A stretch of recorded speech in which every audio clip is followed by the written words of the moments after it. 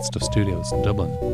Welcome to Motherfolklore, a podcast about words, Irish words, and words from Ireland. I'm Darach O'Shea. I'm Emer Duffy. And I'm Geraldine McAvoy. And the pair of yous, you're welcome back after snaking off to another podcast. Yeah, we're famous now. So, yeah, we set our sights high and, we got there. Yeah. Aim for the moon, but you'll fall among the stars. Or Blind Boy, which is, among the same thing. Pretty much, yeah. So, how did it all go? It was amazing. I really enjoyed it. The two of us were like shitting ourselves. Sorry. We were very nervous beforehand because it was quite a large audience. But once we got out there, it was the best. So much fun. Yeah. Yeah, I wasn't expecting the crowd size that we had. Like, I'd never been in the Sugar Club before. I didn't know what to expect because it was like the middle of the afternoon on a Sunday on Mother's Day. I was like, we're going to have like 4 people sitting at us. We'll hear crickets in the audience. Mm-hmm. And next thing, it just kind of came up in passing. I was like, oh yeah, we're full tonight. And I was like, we're what? And it turns out we ended up chatting to 300 people. Yeah, it was so about good. Irish Irish words from Ireland, and of course Motherfolklore. Good stuff. So it was super fun. Fantastic. We're very appreciative for Blind Boy for allowing us to come on his podcast and wreck it for 2 hours. What we're actually doing is this is our formal month's notice to Darach. We're actually leaving to work for other people. RT have commissioned us a series, Geraldine and Emer living together. It'll be wild. That would actually be so much fun. Yes, yeah, I know, right? I know that you said that. Well, have another look at your contract, I think you'll see. But before we move on to other topics, it's important, I think our listeners will ask, so I'm going to ask on behalf of our listeners, is Blind Boy's plastic bag justified? We didn't see him without the plastic bag. He never takes it off. It's actually glued to his face. Never takes it off. He was born with the plastic bag, I believe. He comes from a family of plastic bag faces. Well, in fairness, we have to respect that tradition. Yes. Like, it's Ireland. not a choice. Yeah. And he wears it well. He does. He wears it well with his lovely in red fairness hat. to him, the lovely red hat. It's a very well fitted bag, actually, I must say. It is, yeah. It's like alarmingly well fitted. Yeah, it is, yeah. But Is it tailored? We can't say. We did find that out. We can't say. And is it a normal sort of plastic, like, or is it a special kind of organic? No, it's genuinely just like a real old-fashioned plastic bag that you would get in the shop until they put a 70-cent levy on them. I think I read somewhere that they get them from a specific shop. So it's not like a Tesco bag. You'll never see them with like a big chain bag because they like to support local business. So they get it from a particular shop. I'm actually not sure what the shop is, but like it's never a Tesco bag or a Centra bag. It's always like this particular shop that they support. Tesco and them have gotten like real like sturdy plastic bags now, whereas you might die if you put it on your face. Yeah. Ironically, it's not a bag for life, even though he always wears it. I feel like he might probably change the bag. It's not the same one every to. time. Like, that's just really unclean because you can't put it through the washing machine. Like, yeah. God, the thought. Yeah. Maybe that's what we should do. Yeah. Just put black bags on our face. I feel like it's been done. We might be accused of perhaps plagiarising for a Blind Boy and his cohorts. Oh. But no, it was super fun. We got some really good questions from the audience about the Irish language, about what we do, about, podcasting. It was fun. Absolutely do it again. Yeah. Any particular questions strike your any particular questions there was actually the very last question that was asked. I'm still not able for it. Like, yes, I know. It was just the most. You had to, guys. You had to be there. Yeah, but you weren't. Some of you, because I asked the crowd how many people listen, and out of 300 people, not all 300 people put up their hands. Yeah, there was maybe 4. I think a lot of them were shy. I think that was it. I was in the bathrooms afterward, and one lady was like, "Oh, I love your podcast." When the seats are close together, it's hard to raise your hand. Yeah, exactly. But anyway, the final question that we got. Yeah, the final question was this guy who came down the front. We had actually just finished up, but you could tell by him that this was for him. He wanted to do it, and he said he was really anxious about doing it, but he needed to ask the question. And effectively, it was on the lines of, all 3 of us were like, "Oh, I'm so sorry for boring you, but here's my life's work."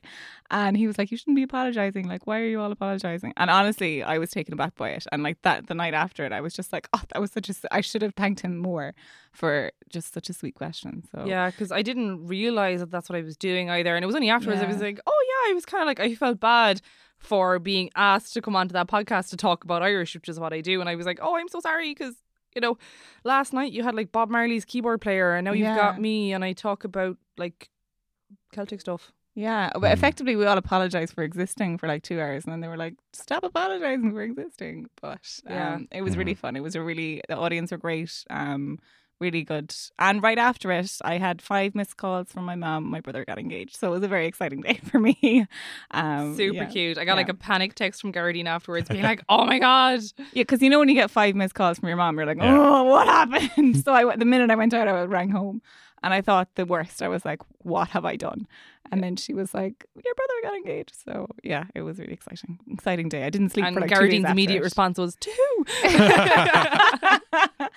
Congratulations to Darren and Rain, who've been together for 10 years. So That's absolutely massive congratulations. yes.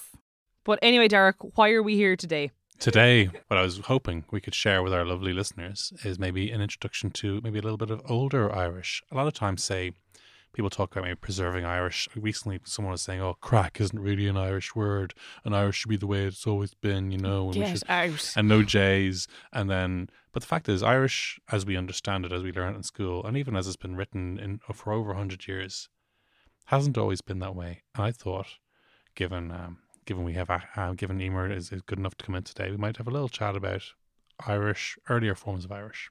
First off, I am good enough to come in today. It is lashing rain outside. Yes. Would like to point out that I was here for Storm Emma. Just saying. But continue, Emer. Yes, your presence is valid. All right, I bailed out. Whatever, fight me.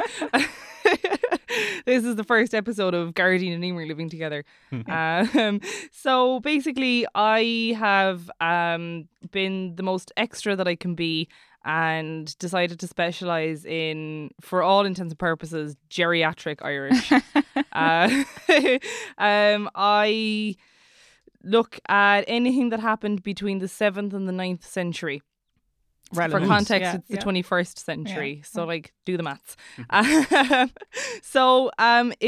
It wasn't just Old Irish transformed into 2018 Irish, modern Irish. There was phases and steps and transformations and changes. So what we have is early Old Irish is previous again to what I would study. Mm-hmm. Then you have My Little Baby, which is Old Irish. Then Old Irish transformed into Middle Irish. Middle Irish transformed into Classical Modern Irish. Then Classical Modern Irish, so you're looking kind of maybe 13 to 1500. And then up until about 1800, then you get Modern Irish, which is what we have today. Kind of. This reminds me, because when I did English in university, and I remember at the time... That's not relevant. The tangent is that a lot of people found it very hard to accept, you know, that Shakespeare is actually modern Irish, and we'd say that modern English, and that Old Irish is something even previous to that. And people thought, well, surely if anyone's old English, it's Shakespeare is Old English. But then similarly, there are layers and layers and layers back, and there's similar layers of complexity in Irish too. And languages and ogres have a lot in common. They have layers. It's only a good reference if you're of a certain age. Like, there's a whole younger generation who have not seen those movies. Well, in fairness, if you're of a younger generation, you should not be listening to this podcast because we swear an awful lot. Let's be real. So yeah, that's what I do. I look at the 7th to the 9th century. I look at anything that was written down then or anything that was written down afterwards. And it wrecks my head. And the island of saints and scholars and stuff, reputation came from this particular period in Irish history when a huge amount of learning was stored during the actual kind of the collapse of order around Europe, Western Europe. Yeah. What we did actually was we told a little funny story on the Blind Boy podcast. So if anybody has come here from the Blind Boy podcast, you're unreal and I don't want to fight you anymore. But there's the Bible story about the Tower of Babel, and as Blind Boy himself referred to it as, it was a load of fiends that wanted to build up to heaven. I think so, yeah. So basically a load of fiends and young ones decided that they wanted to build a pillar up to heaven. And then God was like, oh my God, these fiends and young ones are going to reach me. How am I going to stop them? So what he did was he made them all speak different languages so that they couldn't communicate with each other, and then they couldn't build the tower because they couldn't communicate. And that is supposedly the sort of the origin of all of the different languages that we have in the world. Only, so the story goes, that then the best parts of every language were then picked and chosen and plucked, and they created what is now the Irish language. Yay! Yay! So what we have there, that story is prime example. You know, Irish scholars at the time, they were reading biblical material, they were reading material from the continent, and they were transposing it into their own setting. They were making it relevant for themselves.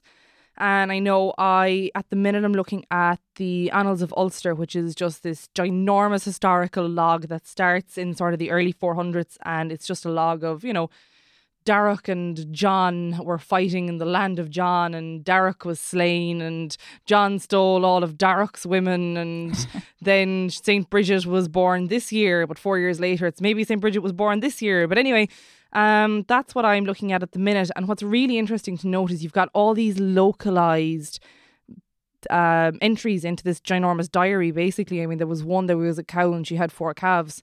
That's one entry. But then fascinating. I know. Oh, this surely. is an RTE newsreel, like.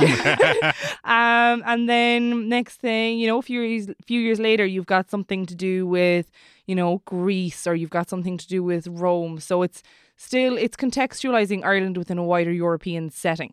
Yes. So you've got all of this sort of learned literature going on. There was a huge kind of traveling with education going on as well at the time. So people like scholars from Ireland were traveling Europe. They were going to maybe the Carolingian Empire. They were learning there. They were writing what they learned. They were sharing information with other scholars. So a lot of that then is reflected in some of the material that we have then surviving from Ireland, like case in point, the Annals. But other than that, then there's a lot of just good stuff that comes from Ireland. Just really, really good stuff. I mean, a lot of the texts, I mean, people are going to be familiar, especially if they came through the Irish school system, you know, like Cuchulainn and Finn McCool and fighting and heroes and folklore and fairy tales. Yes. You know, Tiernan Og as well, for example. But if you look at these texts, they're amazing. They're really on the ball in terms of, you know, what's going on in society and what's going on maybe with law, or like some of them are just really funny. Mm-hmm. And then like that, they're all localised in Ireland. So you've got Din Hanicus is the naming of places. It's the lore of places is what it translates as. So you've got stories that are written in Ireland about places in this country, and that's how they got their name.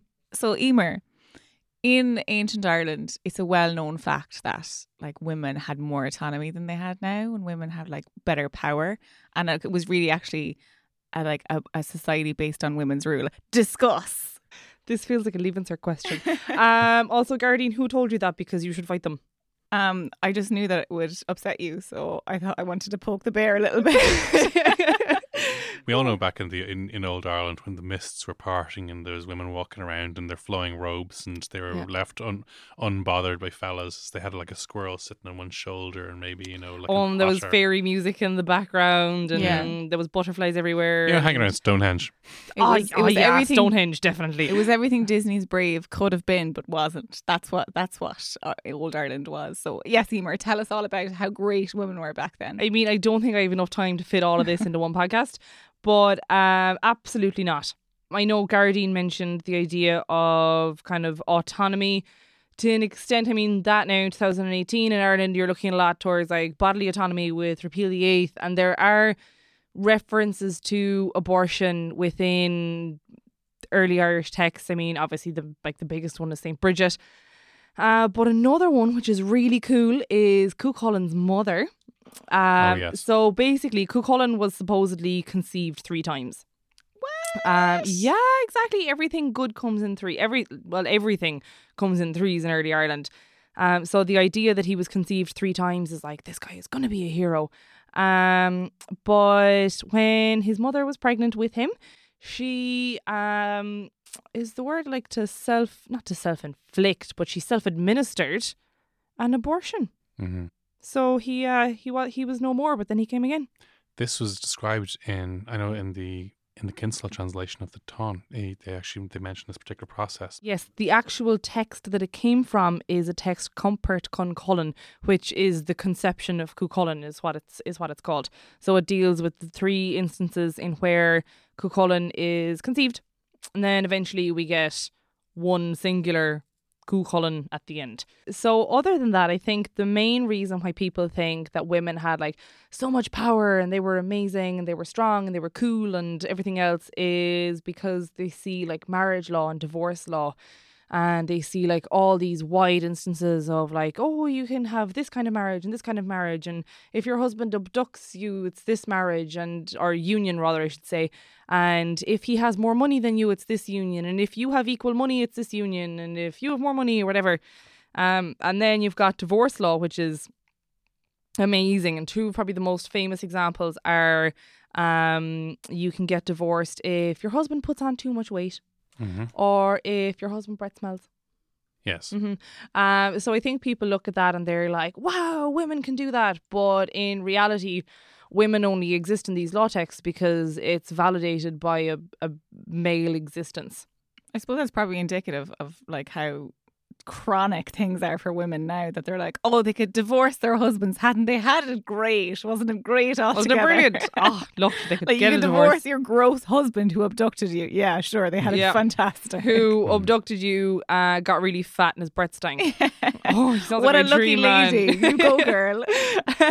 So, yes, there's a lot of that goes on in early Ireland, but when you look at women being like supposedly strong and independent, it's usually because it's validated by a male existence, we shall say. Mm-hmm. Mm-hmm. And it's also true that in Brehon law, almost all crimes or misdeeds could be settled through payment, as opposed to the other kind of punishments and thrashings and stuff that people got for crimes. Yes, it was a very value-based society. So everything had a value. Like Gardaí would have had a value and I would have had a value. I have no value, guys. I'd like to think that I would be worth more cows than Gardaí, but I'm not going to make any assumptions I'm not here. That one bit. Whereas Darach would be worth the most cows of all. Because sorry, he's a man. No, I want to contest this. Not that you're not valued, Darach, Mm-hmm. but I just want to know why you're more obviously more cows. I mean, validate that, Emer. I mean, first of all, it's because he's a man, so he's going to be worth more cows, or maybe more slaves. Fergus Kelly actually has a breakdown of the pricings for different kinds of people. Yes, and it's honour price. It's honour price. Yeah, that's what it is. So you would be worth maybe cows, or you'd be worth maybe slaves, or you'd be worth something material. Is what you'd be worth. So we could take Darach as maybe like the Ard Rí of the podcast. He'd be the High King of Mother Folklore. So he's worth a few. So right, he'd be worth the most. Yeah, he could be worth all of us lowly Mother Folklorians. Is worth like one cow, and then maybe I'm worth a pig or something. I don't know. Pigs are cute though. Pigs are cute. So yeah, it was a very it was just a super patriarchal society. I mean, anyone that was educated, you know, you got to be a man to be educated. You got to be a man to travel with your education and all this. So the one thing I like to look at is the fact that anything that we have written down, so anything that survives from the time period in question, it survives because it's been written down. I mean, you know, there wasn't any cameras, or there wasn't any podcasts, or there wasn't any telly or movies or anything to record any of this, bar one young fella and a book. Yeah. I'm going to call all scribes young fellas now. Well, they were generally 15 or so. And so anything that I look at then is I look at the fact that what we have surviving has come from a male hand and has come from a religious setting. Okay. So I like to look at the fact that, you know, writing surrounding women would be coming A, from a man, and B, from a man in a church. Mm-hmm. So I'm like, what kind of spin is he putting on this? Is he putting on any spin? Because we don't know the exact function of a scribe yet. We don't know the function of young fella. Yeah. I'm just going to call him young fella because we don't know if he was a scribe, if he was a copier, if he was an editor, if he was an author, you know, if he was making these things up from scratch or whatever. I'm just So- going to butt in here with something because I've been reading. I've been doing some research quietly in the back. And the Supreme King, that'd be you, Dara, That'd be Dara. presumably.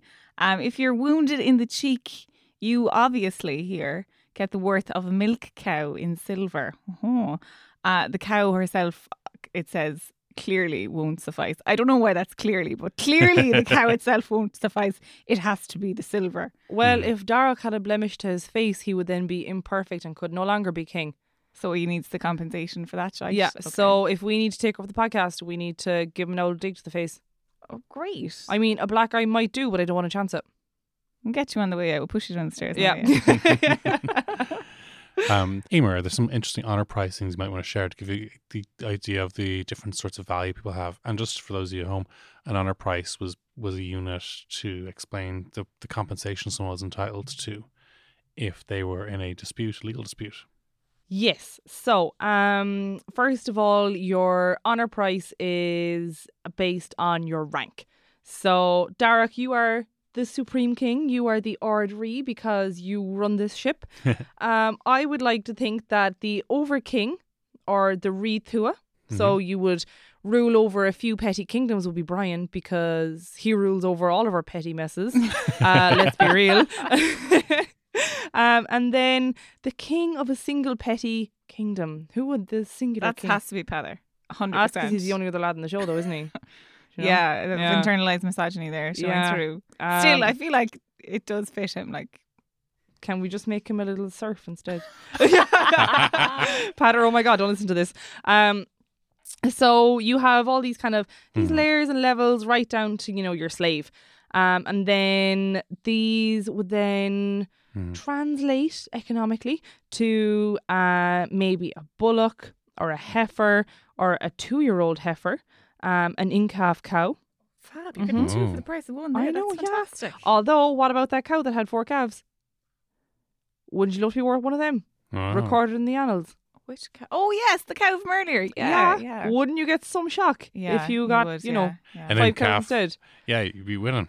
You would. I feel like Yeah. if that happened, like we did mention earlier about, like it sounded like from RT, like Sean McAtee would 100% report on that and it would be fantastic. It would win a journalism Oh my award. God, yeah. He'd be getting that, armed response convoy down He to is a wherever. treasure and we Isn't should he protect just? him. I know. His Instagram is something else. And on the lighter side of the news,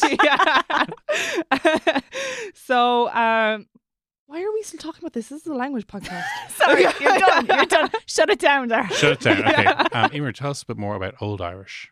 Okay, so the Old Irish language that we have, the alphabet, some people will know, would be a little bit different. Oh, It's that real like fancy lettering that you see on like shop fronts and stuff. You know, the kind of places that'll sell you like Claddagh rings. oh, Yeah, except what they have done is they have bastardized it. oh. Yeah. So let's say the letters R and S would be easily confused between the Old Irish alphabet and the current Irish alphabet. Yes. Like the letter G was somewhat similar, and then some letters just didn't exist at all. And then I suppose the coolest thing, or the least cool if you're studying it, about Old Irish is it's so heavily inflected. Okay. So you look at the modern Irish language and sometimes you got a H in there and sometimes you got an I towards the end and it's very minor. Whereas then if you're looking at something in Old Irish, my God. So you've got like the nominative form, which would be the regular plain old as you'd find it in the dictionary form. Yeah. Then you've got the genitive form. We all know the Tishel Ginnaduck. Then you would have what I would call the prepositional form. Other people would call it the dative case. So that's if you've got a little preposition in front. Then you've got an accusative case. You've got a vocative case. So if I was to say, oh, Darach. Yeah. Or that would be the vocative case because I'm addressing you. Then you've got all those again in plural. So. A lot like Latin then. Very like Latin. If any of you listeners are sad enough to learn Latin, I'm very sorry. So just you, Derek. Just me. Just you. Oh no. So, but then the verbs, are still the same. They inflect much like modern Irish verbs would inflect. Granted, similar endings, but you still have the I, you, he, she, we, ye, they.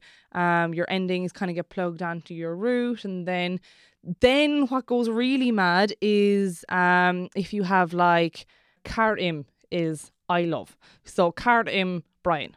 I love Brian. Now, because this is a specific type of verb, the first person in the negative will still say the same. So, ní cartim darach. I don't love darach. But if you were to say like you plural, that's when the mad stuff goes on. Because let's say all of our listeners also love Brian. They do.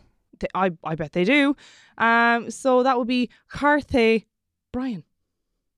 But if they don't love Darach, and I'm telling you listeners that you don't love Darach. See, this is it. This is like I'm messing with their heads now. I just want to take over this podcast. I would say Ní Carid Darach. Wow. You do not love Darach, but you love Brian. Oh.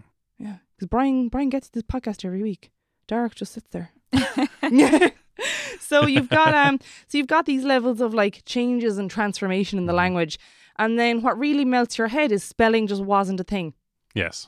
Oh my God, I love this society. Let me live there in my dyslexic form. Let me go there and exist peacefully. So spelling wasn't really a thing when you're looking at an early Irish manuscript.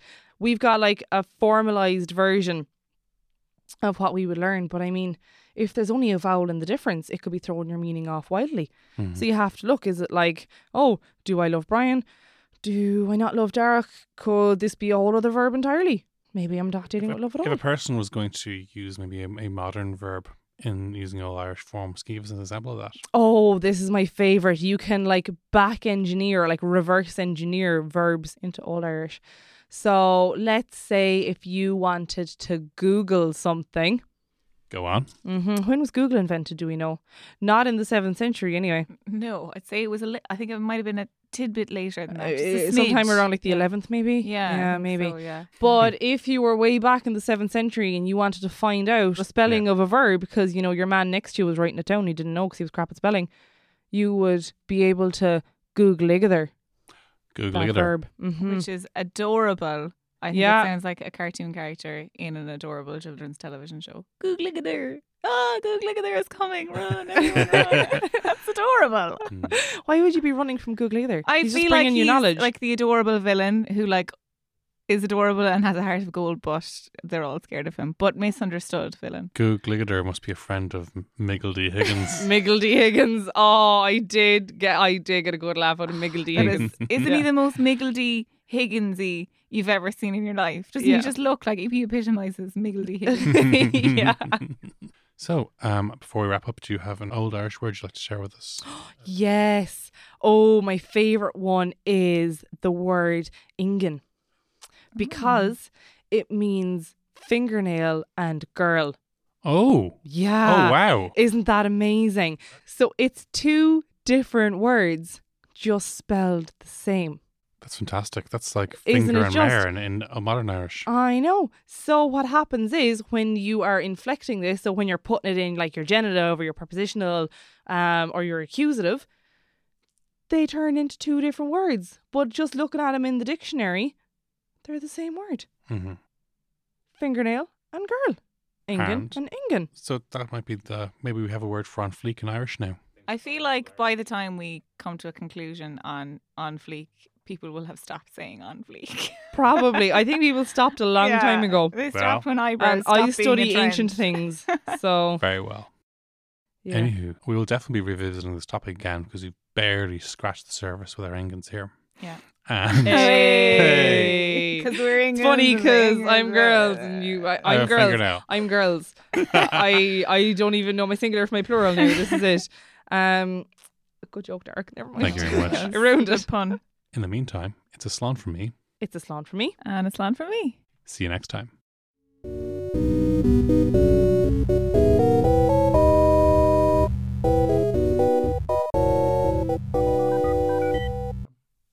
Hey, don't run off just yet. Before we go, just wanted to thank a few people and tell you some of the stuff that we have going on. First of all, I want to thank Kirsten Shield for doing the artwork. If you liked the artwork for our episode Catch 40.3.3, we will have badges made of that coming up soon. Well, I thank Brian for yet again producing the show. You don't know how much stuff gets left on the floor. You have no idea. But that's where we are. And some of you have been asking, where are some of our regular show contributors like Patter and Shuan? They are coming back. They haven't gone away. And all the gang, all the regulars will be coming up in future episodes. Next week, we're having a compound episode, which I'm very much looking forward to presenting to you. So obviously stay tuned for that. You can contact the show at motherfolklore@headstuff.org if you enjoy sending emails, or on the Motherfolklore Twitter account. And you can rate us and review us on iTunes and similar podcast hosting platforms. We do love to hear from you, and we are having another mailbag episode coming soon. We've had some great comments and very interesting points, and obviously if we ever do get anything wrong, we do like to correct it and go on record as correcting it. We do respect the facts here. Headstuff, who produce Motherfolklore, who present Motherfolklore to you, have some other great shows. One of the topical shows they have that's brand new, that might be of interest to some of our listeners, just called The Eighth, presented by Ciara O'Connor, discussing the upcoming referendum on the Eighth Amendment. It promises to be a very interesting show, and I'm sure some of you would like to go ahead and subscribe to it. Motherfolklore comes out every Friday in the Headstuff Podcast Network, and my book, Motherfolklore Dispatches from a Not So Dead Language, will be coming out in paperback soon. There's still hard copies available on Chapel and Harcourt Street and many other bookshops around town. If you live in London, I will be at the London Irish Centre on April the 19th in conversation with author Sam Blake about Motherfolklore, the book, the podcast, the phenomenon, and most of all the people who made it happen, you guys. We're also going to be having some other live events closer to home. Home being Dublin, but also home being Galway. I'll be at the Courage Literature Festival in Galway on the 26th of April. You can find more information about that on their website. There are still tickets available, so hopefully I look forward to seeing you there. Until the next time, slán go fóill. This has been a production of the Headstuff Podcast Network.